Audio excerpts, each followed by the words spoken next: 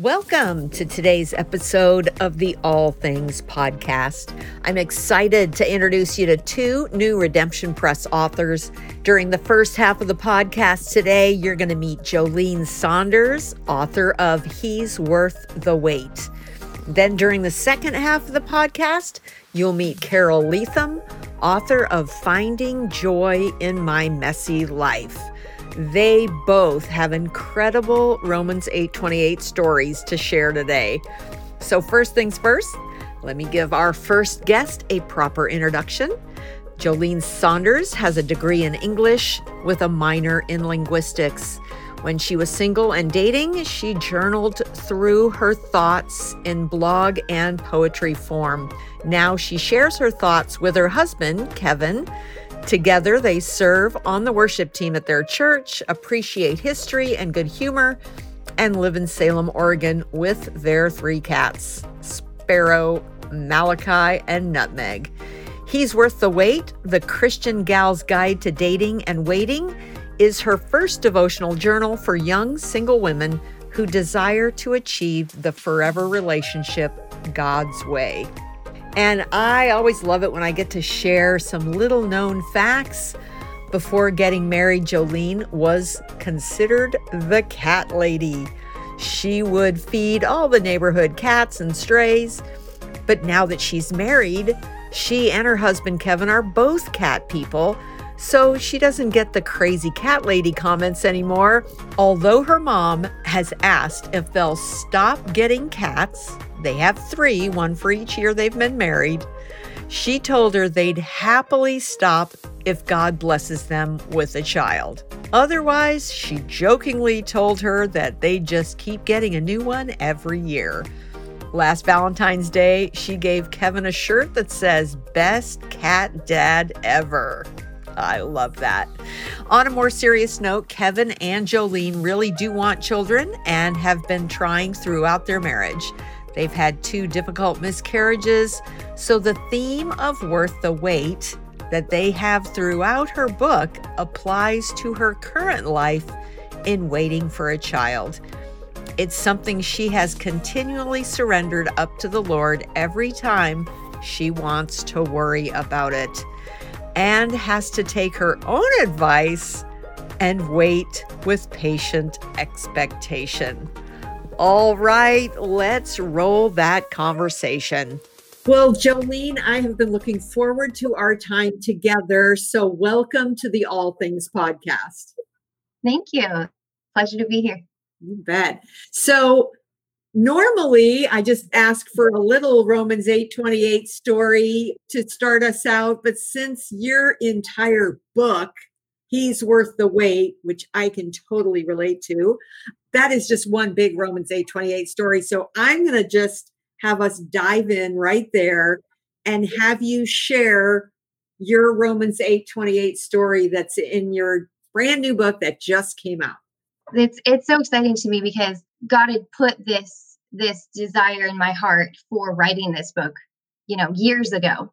And my problem was I didn't have the answer. The promise hadn't been fulfilled.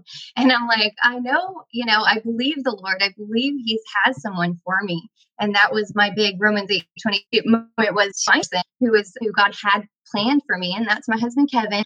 So parts of this book had been written a while ago because through blog, form, poetry, or what have you, just relating experiences that I had, because it was so important to me to share this story.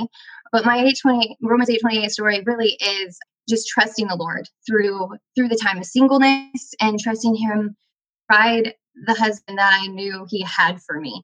And, dating people who weren't the ones for me. And some of them were good people, they just weren't the person for me, and that God had planned for me. And the interesting thing to me too is how God's timing is so perfect and so not our timing.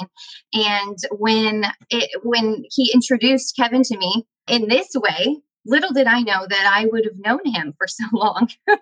He's my little brother's best friend, and they had been best friends since their freshman year of high school. And I was a senior in high school. So there was no interest whatsoever there. This is my little brother's friend. And I was friends with his sister, who was my age. And it wasn't until I was 29 years old that his sister goes, I want to, give a double date with you and a blind date, she first said. And I was like, I don't know if I'm interested in that. And then she goes along to tell me it's her brother. And I was just like, little Kevin? Without giving too much of my book away, it was very unexpected. And I went not expecting to have any feelings for him because he had been friend zoned for so long. But in God's timing, he totally opened both of our eyes in that moment that we saw each other again. And little did we know we had so much in common when we just hit it off that night, and just completely shocked me that God was so perfect that I had this idea in my head of this person I wanted to marry, and I brought it before the Lord and said, God, this is what I like. It's up to you, obviously, what kind of person you have for me. And so, but this is the stuff that I would like. And little did I know that Kevin would fit every check mark on that list. And then more that I didn't even think about to include on that list. That would just be such a good compliment for me. And I think, and we still compliment each other amazingly. And I feel so blessed to have waited for the person God had for me. And that's something I just really wanted to share with others, to surrender their heart to the Lord and surrender their desires and say, this is my desires, and God cares about every little desire we have. And then watch him work and just be patient. Well, and I can totally attest to that, having that list and saying, okay, Lord, I don't want to compromise. I don't want to get impatient. I don't want to just jump at the first thing and go, well, it's not everything on my list, but it's close enough. And, he rewards that when we just wait on him to do what he wants to do. So his name gets glorified in all of it. Absolutely. Yeah. Wow. So what is the backstory to your book finding its way to us at Redemption Press? I'd love to hear that story. Well, I'll rewind a few years back when Kevin and I were in our first year of marriage, and I was so excited I could finally write the book because I'm like, wait, I'm married. I have this perfect person who, a great compliment for me, and I can write this book. So I wrote it, and within that first year of marriage. And then at that point, I was starting to look into publishers and editing and different things associated. And to say I was discouraged would be putting it mildly. I was one discouraged at seeing all these Christian publishers that had sold out, so to speak, to secular side. And I really, really wanted a publisher that shared the values that I do and didn't just want clean content, but somewhat a publisher that shared my faith. So that was really important to me. And I was just getting so discouraged. And then on top of that, realizing just all the costs associated with editing costs and stuff. And I just, I shelved it. I shelved it and said, God, this is yours. Again, I'm going to have to surrender this book. If you want, people to read it, it's in your hands. And just shelved it for a year. Had it shelved for a year. And then just out of the blue, a couple came up to my husband and I and said that they felt the Lord prompting them to finance this book. And any editing costs or whatever associated, they said, just tell us the number. And we were floored and just so humbled by what, done. At this point, I had done my research and I knew I was wanting Redemption Press to be the publisher because I just didn't find anyone that compared to just truly being a publisher of faith and standing firm in the Lord. And that's what I wanted. So I immediately, the day that they told us, I go on to Redemption Press's website and there was a place to submit the manuscript. And I logged into my Google Docs and I was again floored when I saw the date that I had last logged in was 1 year prior to the day. And so wow. God just is so amazing. And it was just that added confirmation in my heart that this is God, and he has a plan for this book. And I was just so in awe of him that I had submitted the book. And then I think it was within that week, I'm a flight attendant and I was about to board a plane when I saw I missed a call, and I checked the message and listened to the message on my phone, and it was you, actually. I heard you like, this is Athena Dean Holtz, and we're interested in publishing your book. And I'm like, oh, I know we're going to board in a minute, but I got to call her back. And I called you back, and it was Christmas Eve. And that night was Christmas Eve. And I was just so amazed. What a Christmas present, that was. And that's how I came about getting published by Redemption Press. I love those stories. I mean, I have for the last 34 years heard that. I mean, that was my story. The first book I was involved in, someone just walked up and paid for the whole thing. And I've seen God do that. And it's just like, yes, that's just who he is. He's generous, but he does it in his timing, not always ours. Yeah, absolutely. So I had to wait for the book too. God had me wait for his timing for the book to be in print too. So it's all about just waiting and that patient expectation for God to move in our lives. Amen. So, okay, there's more in your life. I mean, we all have lots of Romans 8:28 stories because God, that's his deal. I mean, he's always looking for whatever he can to turn good out of it, just to glorify his name. And he does that for those who love him and are called according to his purpose. So give us another way that he has worked that Romans 8:28 scripture in your life. I do. Yeah, I have a lot of stories of just God doing these moments, but probably another of the more poignant ones that were the most meaningful to me was back when and this is probably the first one I ever experienced. I was going into 6th grade, and I was playing the violin. And at this point, my parents realized I was serious about the instrument and really loved it. And they're like, this is something she's going to do, for the rest of her life. And so I needed a full-size violin. And my parents told me to be praying. And they're like, be praying for a violin that's under $500 and of the full size. And if you know anything about violins, that's nothing. So that to get a good professional violin, you're not, that's a miracle. So they pretty much told me to pray for a miracle. And so I remember all through the summer, I prayed every night, God, please give us a violin for under $500. And without really, I think, fully understanding even at that time how crazy that was, until God answered that. And then at the end of the summer, my grandfather out of the blue goes, I forgot I have an old violin in my attic. And we were like, really? And honestly, as a little, going to be 6th grader, I was like, old? I'm thinking, oh, do I want an old violin? Well, little did I know, old is good.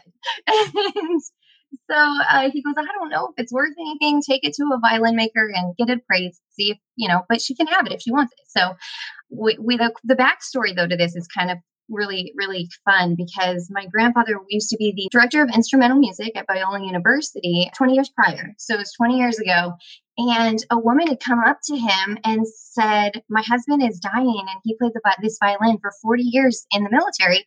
And he wants to give this to someone who appreciates music. And you're the only one who I could think of.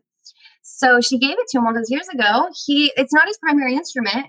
Though he plays a lot. So it sat in his attic for 20 years and he forgot about it up until this day. And so my mom and I took it to a violin maker and he's looking at it and inside of it, it has the inscription of who had handmade it, which nowadays everything's, made by machines. So that in itself is great. And it's handmade in 1916. And at the time wasn't 100 years old, which obviously now it's over that. And he goes and looks in the book of the maker and he's like, oh, yeah. And so we're like, is it worth anything? And he looks over and he goes, I'm so sorry. Unfortunately, the neck, which is where, you put your hands to play the violin, the neck is really narrow.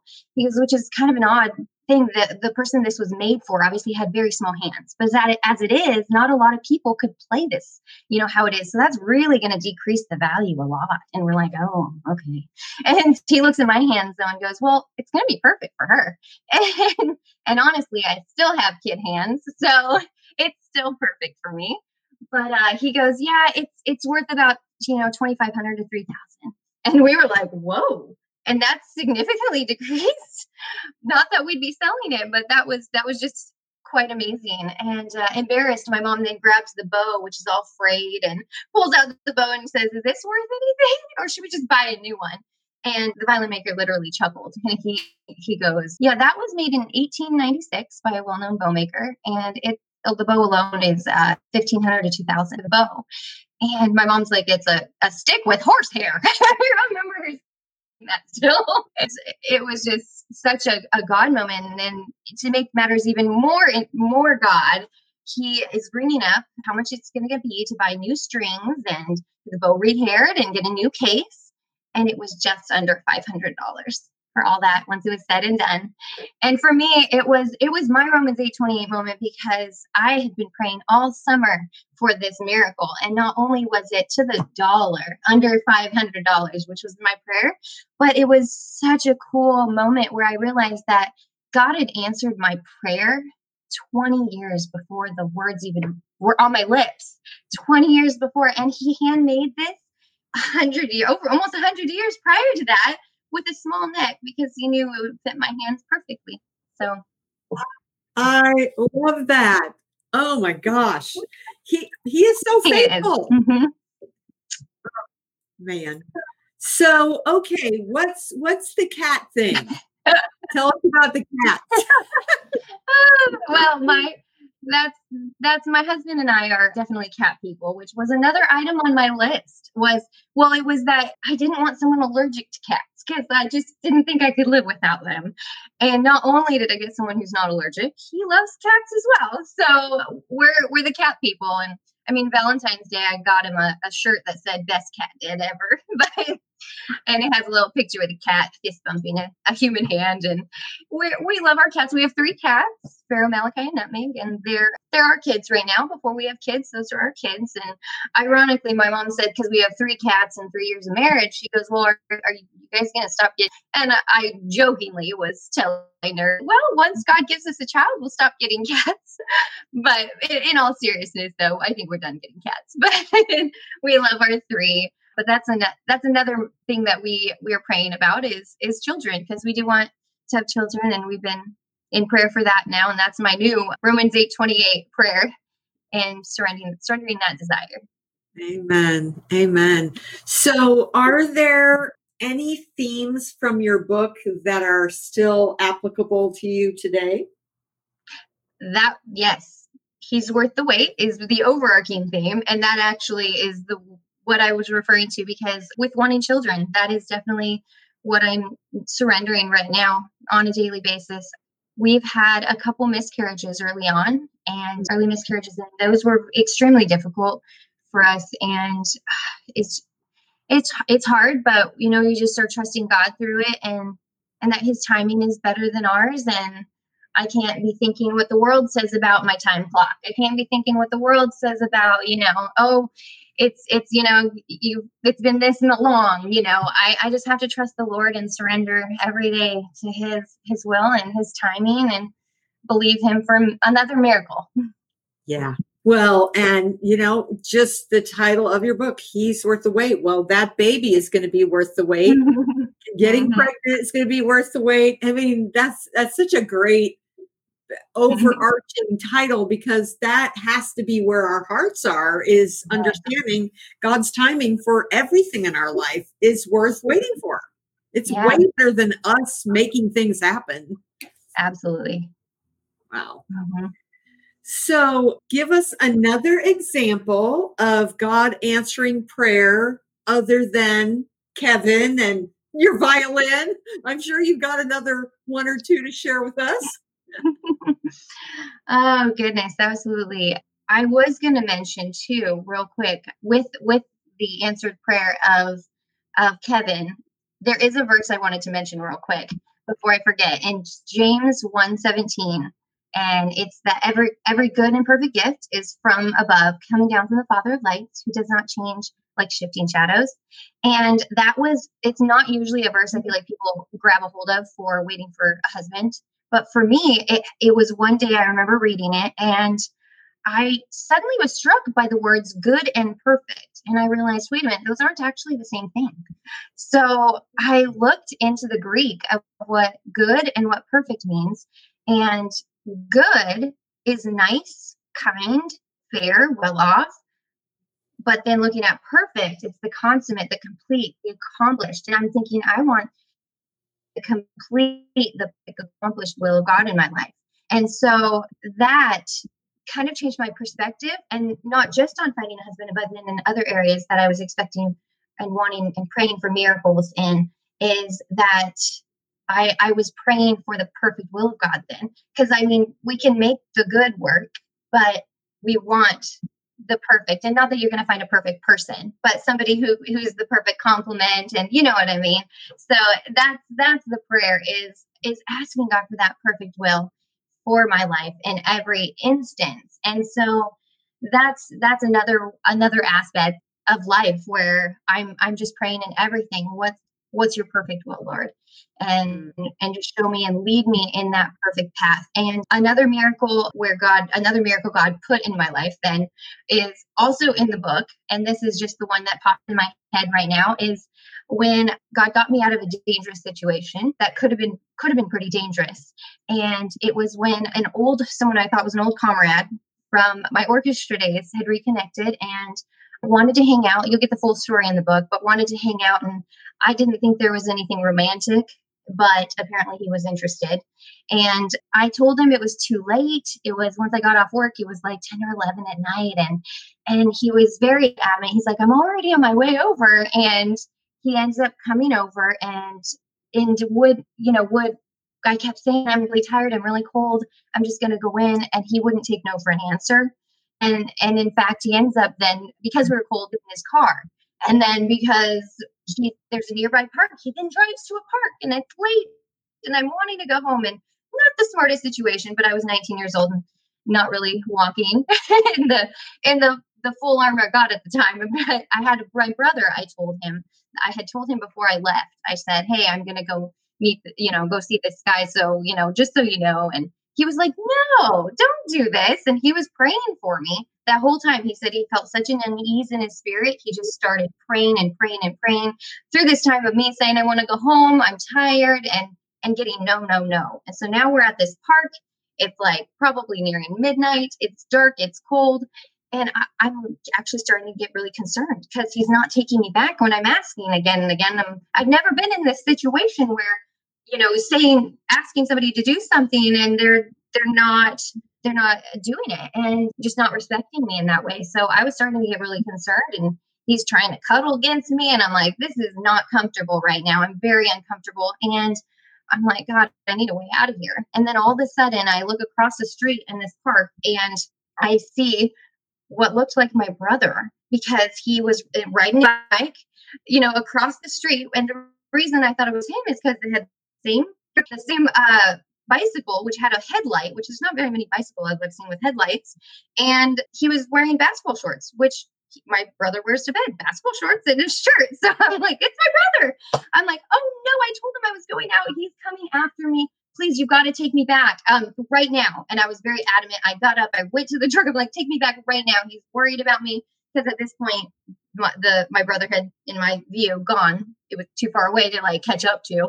So I'm like, just take me back. And he did. He actually did take me back right then.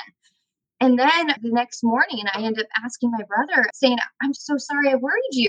You're looking for me last night. And he goes, no, I wasn't. And I go, I saw you. And I explained what I saw. And he says, no, Jolene, that's really weird. I was praying for you. And I said, God, send your angels to protect her. And after I prayed for angelic protection, he said, I felt peace and went to sleep. I said, what time was that at? He told me what time it was. And it was exactly when I had seen and said, take me back, looking at my time. And he said, take me back. So wow. I was just another miracle that God had sent, and I believe angelic protection to get me. Amen. Well, that's the nature of our God. He loves to answer those prayers because it glorifies his name, and people are able, you tell those stories and they're able to learn to trust them for themselves, Yeah. and that I love that. So, okay. So as we wrap up, give us a tip or a tool that will help our listeners really grab a hold of Romans 8:28. Because sometimes, it's hard to remember that he really is somehow going to work all things together for good when you're in the middle of it. It's Yeah. hard to see. So what can you Mhm. share that will help? Yeah. Well, there's a lot. But just narrowing down to one main thing is to, why my life verse, trust in the Lord with all your heart, lean not on your own understanding, and in all your ways acknowledge your path. So that to me comes down to just surrendering it to God, trusting in Him, reading the scriptures for that comfort, and just knowing that He is going to work it all out to our good if we're putting our trust in Him, because that's contingent on us saying, yes, God, I give this to you. It's a responsibility on our part. So He will work it out, but let's do our part too, and trust in Him with our everything. Amen. Amen. So if we have some people listening today who would like to connect with you online or on social media, where's the best place for them to find you? You can find me on Facebook, Jolene Saunders on Facebook. I don't really use Instagram very much, but I am more active on Facebook. Perfect. YouTube as well. All right. Well, thank you so much for being with us today. It has been an absolute delight to just hear your story and just your genuine compassion and excitement about the way God answers prayer and meets our needs, and is such an amazing provider. So thank you so much for sharing today. Sure, it's a pleasure. Thank you for allowing me this opportunity. You betcha.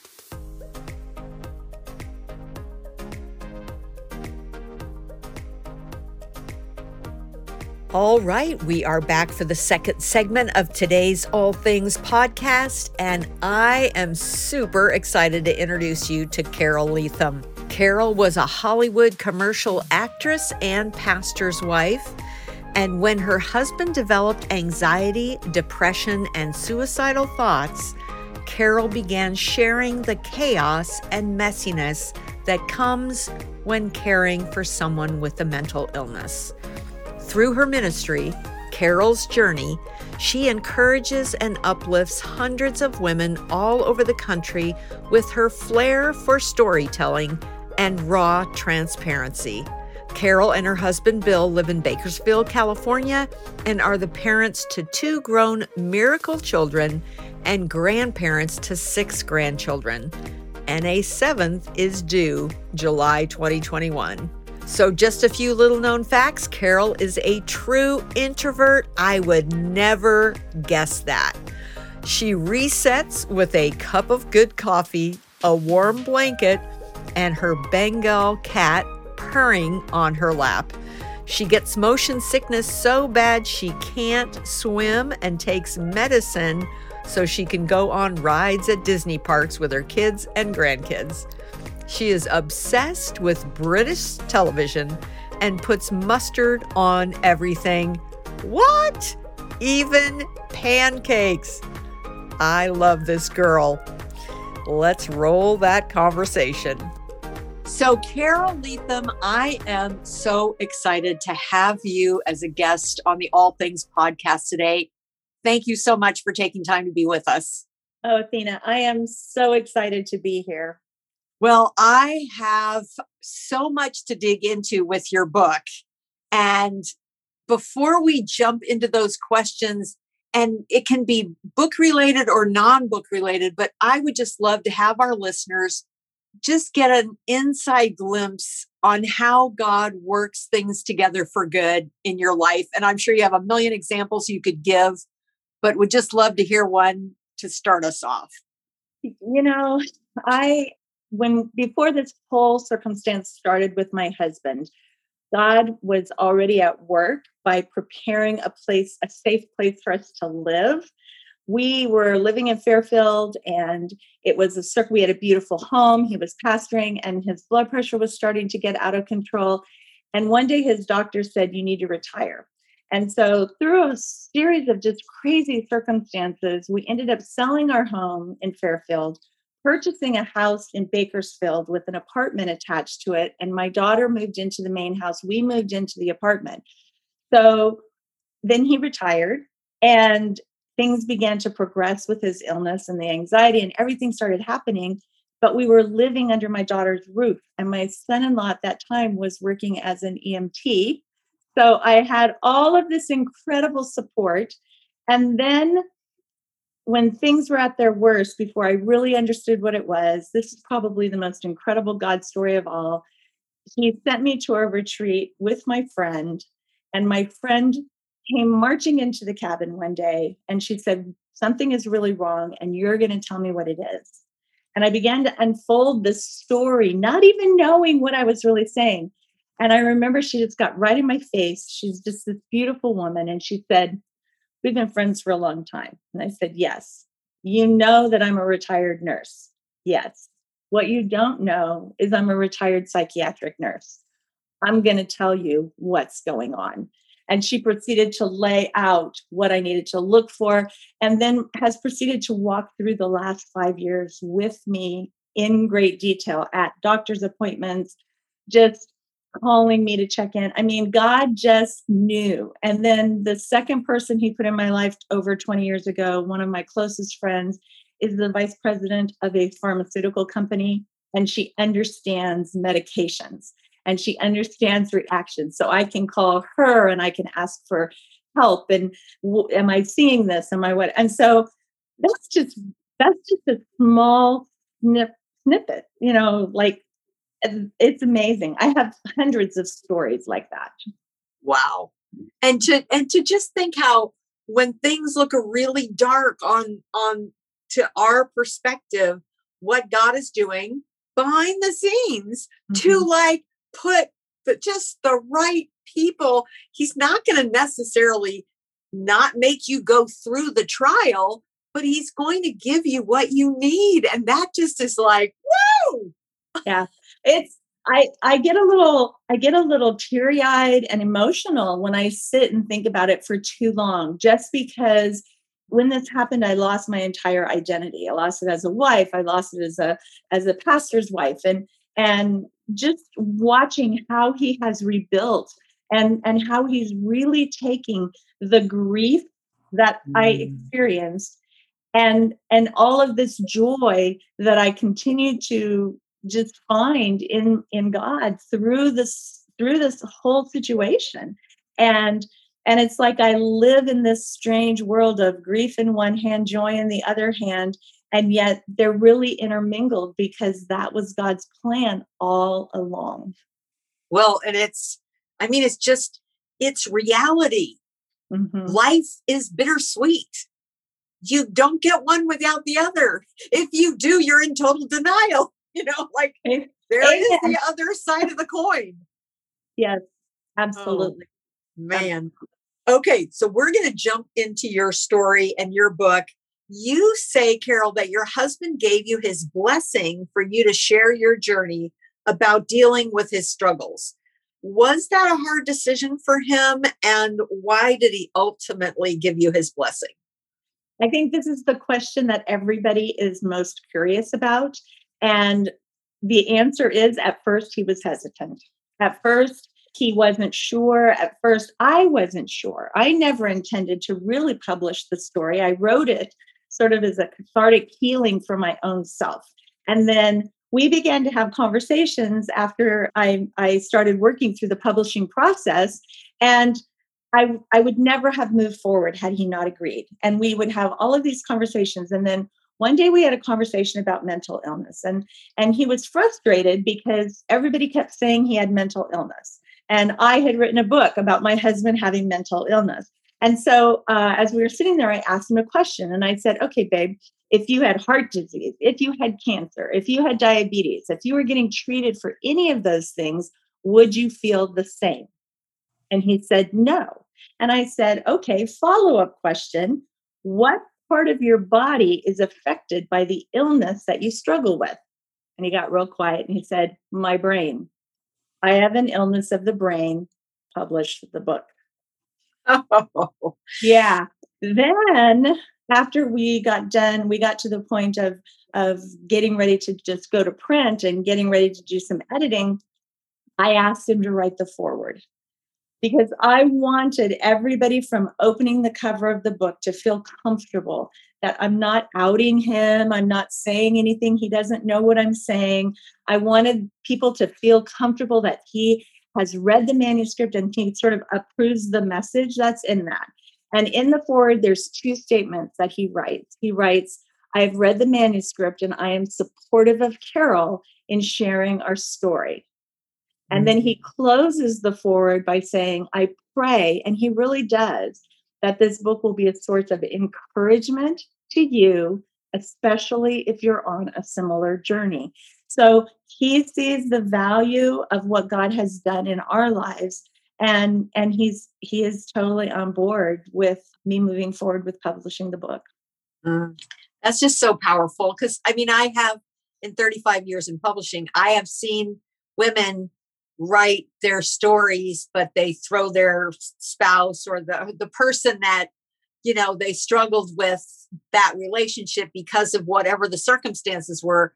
You know, it's just the total opposite of what you're saying. I mean, you are doing this together. I mean, really, you're in partnership sharing this story. You wrote it, you lived it, but he's standing right there beside you. And that's, I mean, that really is important.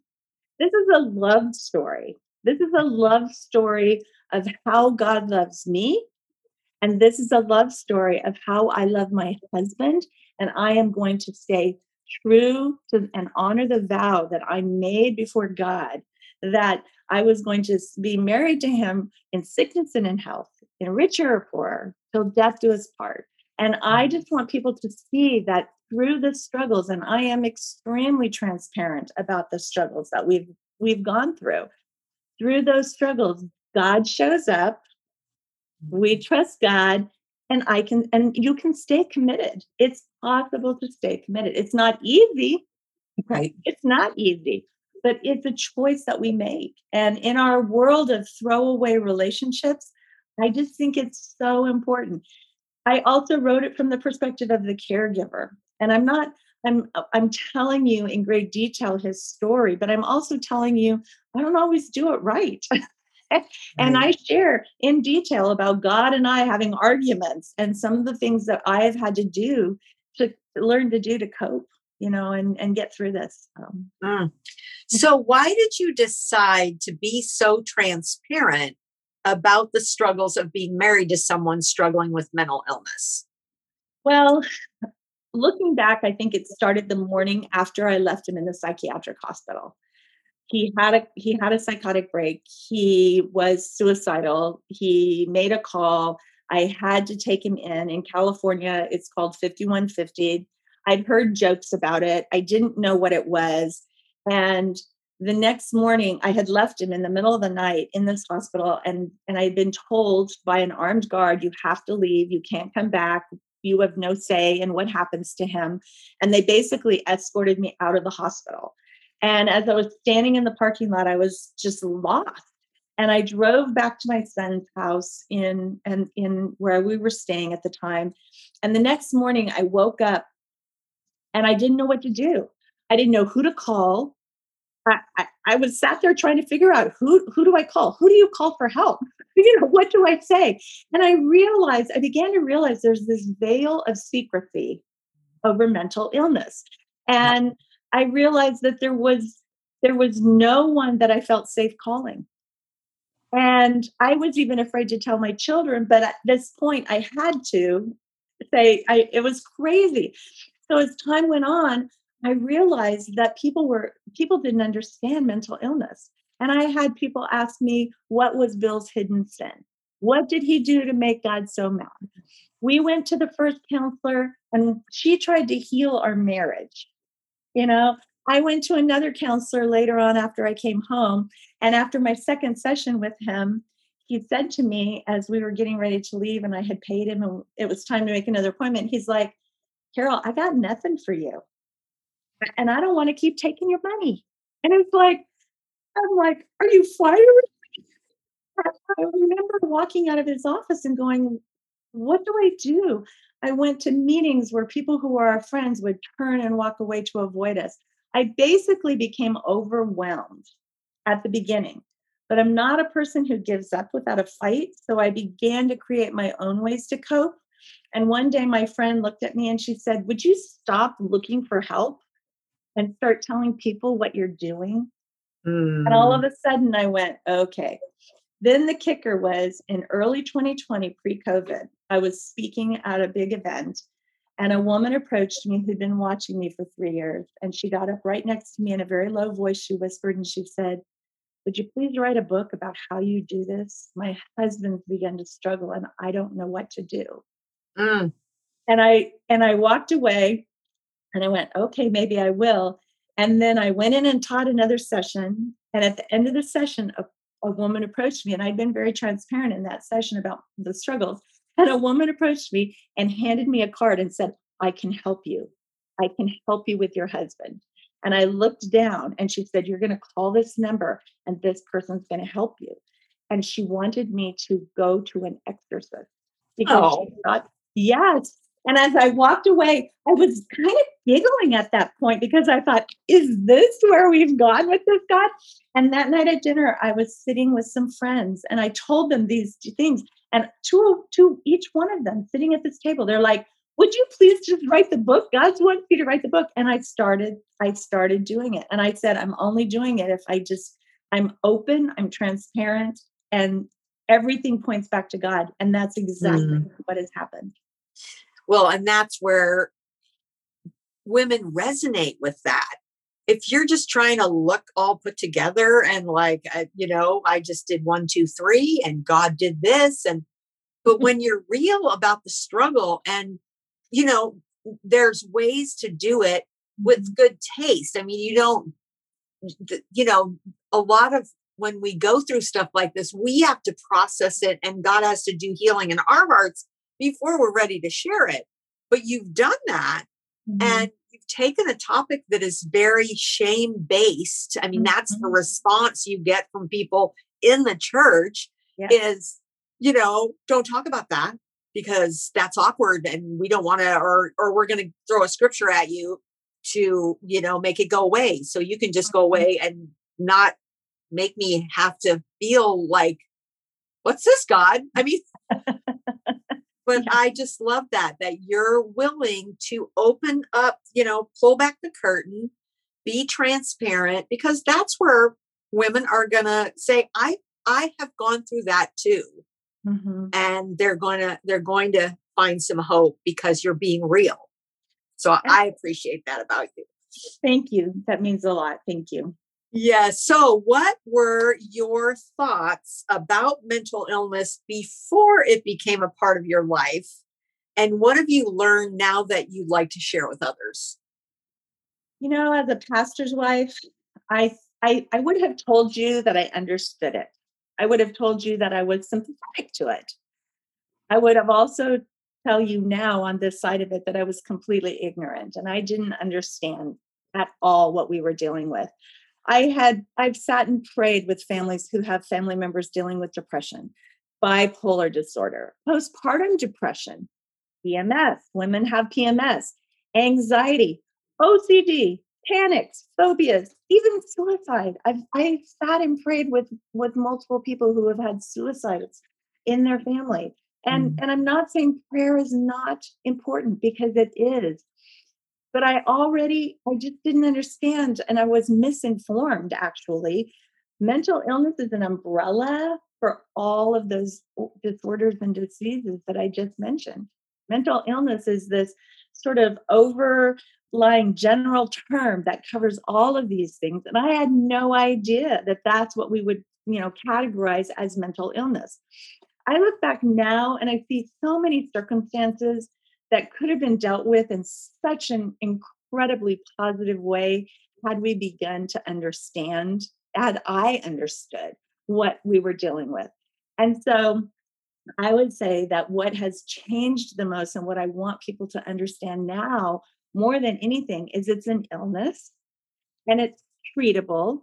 It's difficult to treat, because the brain is the only organ in our body that we cannot biopsy and identify exactly what is wrong with it. So the chances, you're taking a lot more chances, and there's a lot more risk involved because medications can fail. There's so many things that they're variables that we don't know how to deal with. And it's complicated and it's messy and it's difficult. And sometimes it's easier to ignore than it is to say, this is what we're dealing with. And so I'm sort of like throwing up. My friend said, I'm not just pulling back the curtain, I'm ripping it down. Well, and you know what? That's really needed because, the church likes to have everything in a neat little box with the bow on top. And life is not like that. No. And if we can't get real about what is really going on, how are we ever going to be able to walk through any sort of growth and healing from what's happening if we can't even be honest about what's happening? So, yeah, wow. That's true. That's true. So who should read your book, and what do you want your readers to learn from your story? Well, there's a statement that I make in the book that says I want everybody to stare at my life and wonder how I'm not a puddle on the floor, and yet I want them to be amazed at how God continues to show up. So I think anyone who is curious about God, is if God really cares about our messy lives, if you have ever asked your question, does God really care about my life? That's who needs to read my book. And as Christians, we have bought into this huge, big, fat lie. And this is what it is. When things are going good and we're, just everything is on point and we feel like life is great, then God is blessing us. And we're living in his presence and we're in his will and everything is great. And then when trials come, we must have done something to make God mad and that he's punishing us. And guess what? It's not true. That's right. And we can live in the messiness of life and we can still see God show up. We can still see that God has a plan. And I used to read the Old Testament and I love seeing how God would interact with Moses and Abraham and David and Elijah and all of these guys. And then I would go, why doesn't God interact with me that way? Well, in my book, you're going to read story after story after story how God prepared the way. He put people, circumstances in place, preparation. He showed up when I needed money. He showed up when I needed direction. He showed up in all of these ways, providing for all of these needs. And I kind of like to say that God shows up and shows off how much he loves and cares for me. And then I want people to go away and know that he will do the same thing for them. That I might think I'm his favorite daughter, but it's not true. We're all his favorite daughter. Exactly. But the beautiful thing is that he makes us all feel like he loves us all.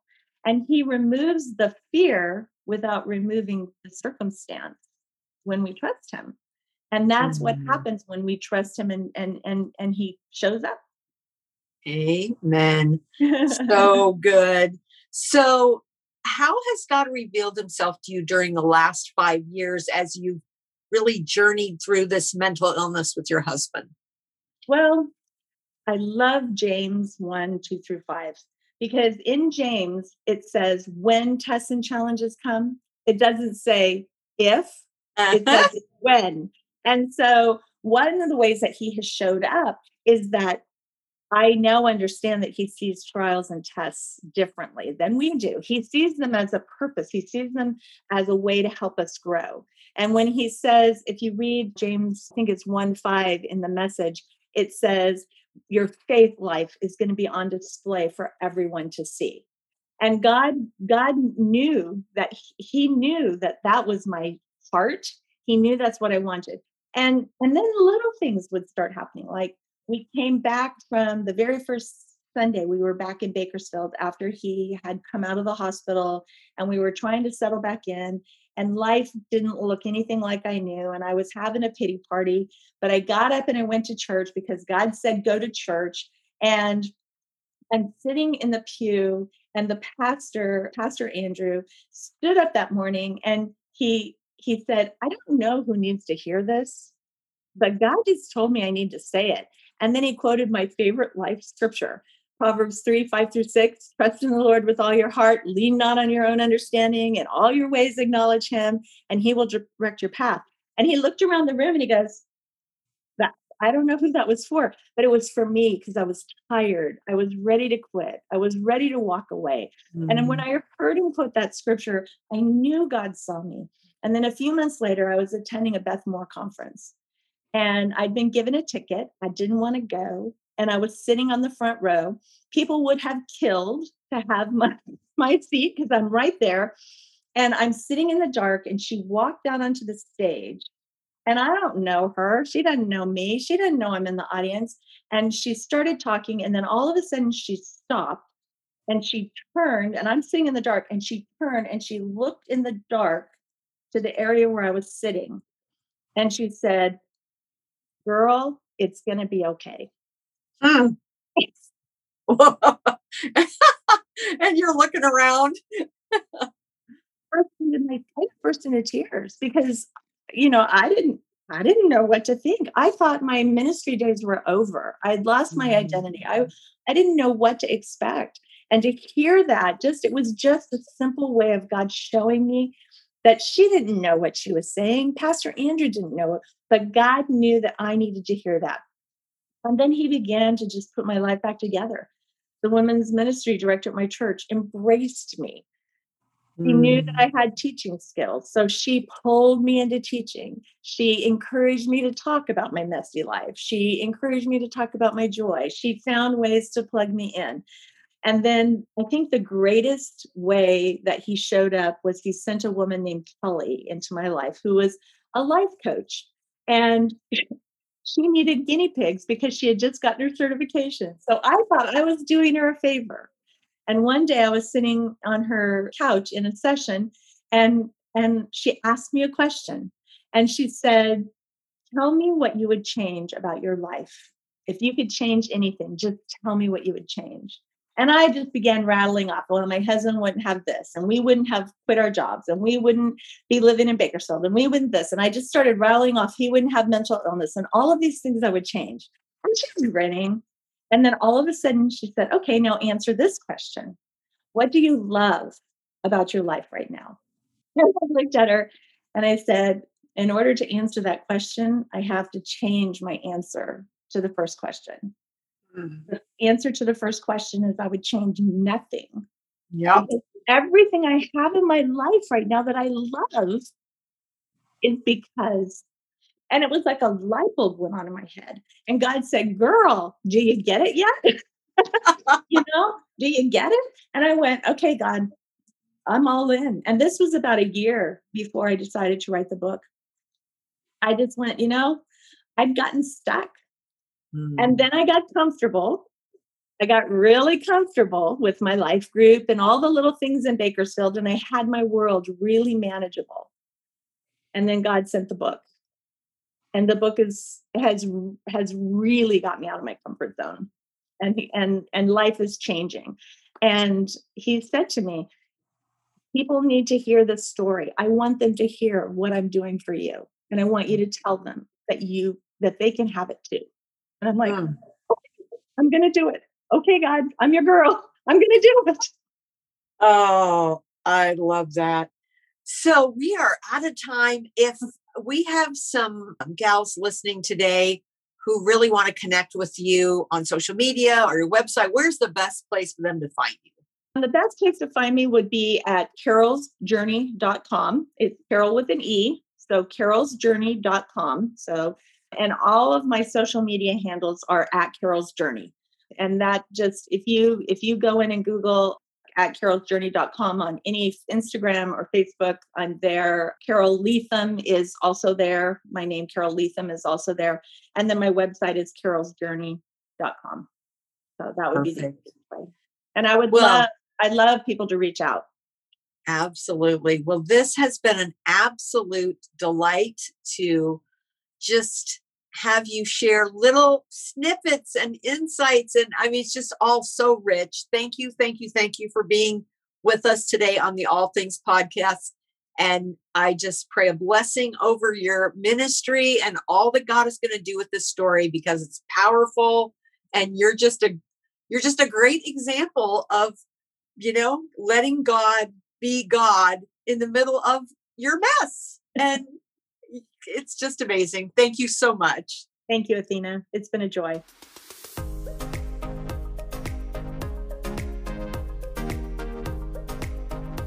Well, thanks for joining us today for the All Things podcast, brought to you by Redemption Press and the Romans 8:28 bookstore. So, hey, I'd like to ask you a favor. If you would, consider sharing this episode with your friends on social media. And if you haven't yet left a review of the podcast on Apple, I would love it if you would take a minute to do that, as it would help other people find the show and also let them know that it's a show worth listening to. So thanks so much for joining us today, and I will see you next week. Bye for now.